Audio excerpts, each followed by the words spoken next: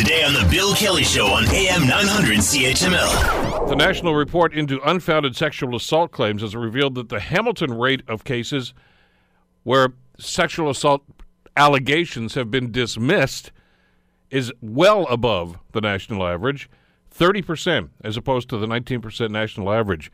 Those are amazing numbers, and not in a good sense at all. Joining us to talk about this is Lenore Lukasic-Foss, who is the director of the Sexual Assault Center here in Hamilton. Lenore, thank you so much for the time. Good to have you with us today. It's great to be here this morning. Let's talk about these numbers, first of all, and then we can get into some of the details about this. I was shocked when I saw these. How did you respond to this? Yeah, so, I had really mixed feelings because I have to admit I did think they were high.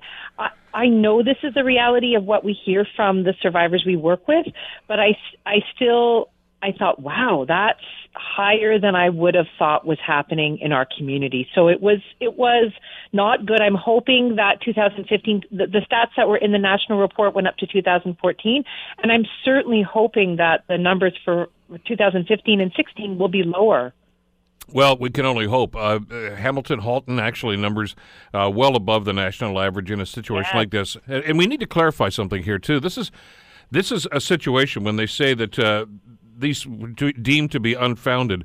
This is not somebody who went through the court system. These are actually, there was an investigation by police, and they've determined that, I'm reading into this now, that no charges will be laid. Is that about it? No, it's not even that. It's actually because there's a category where the police do an investigation and they just don't have enough evidence. So they can't say where something happened or didn't happen, but there just wasn't enough evidence. So that's got a different categorization. Unfounded, as I understand it, is where they don't believe the assault occurred.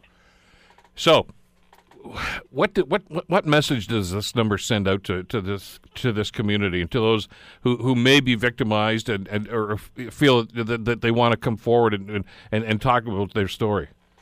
So, I think this number sends the wrong message that from our police service, because we work closely with our sexual assault unit and many other officers in the departments. And I know that they are trying things to encourage survivors to come forward, having anonymous reporting, changing policies and procedures to make it easier, to make it more comfortable for survivors to come forward. But this kind of number sends the wrong message. It says, if you do come forward, there's 30% or a 1 in 3 or so chance that we won't believe that this happened.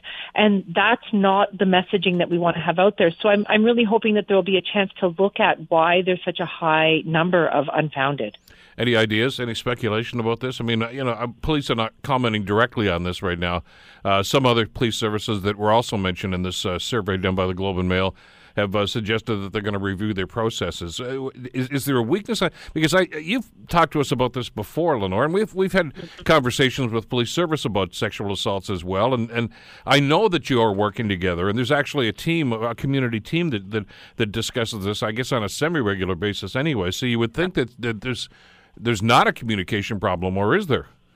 Well, what I loved about the report within the Globe and Mail is that they really talked about some of the systemic things, that there is a disconnect in how I think police investigators, who are generally well-meaning and trying the best to do their job, around their knowledge of neurobiology and trauma and the way trauma impacts memory and the way our brains encode traumatic situations.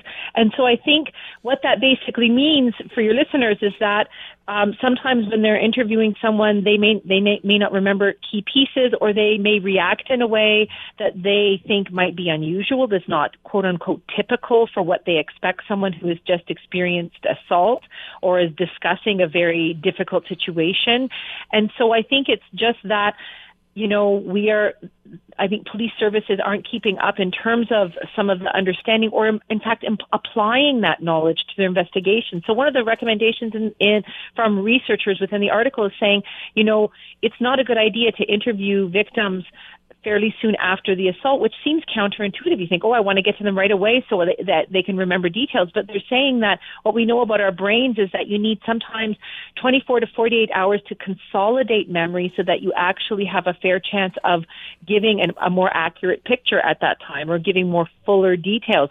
So I think some of the ways that we have been intuitively responding to these issues in terms of our investigations and thinking, how we were responding to victims or how victims react is not based on what we know about the brain. Want to hear more? Download the podcast on iTunes or Google Play and listen to The Bill Kelly Show weekdays from 9 to noon on AM 900 CHML.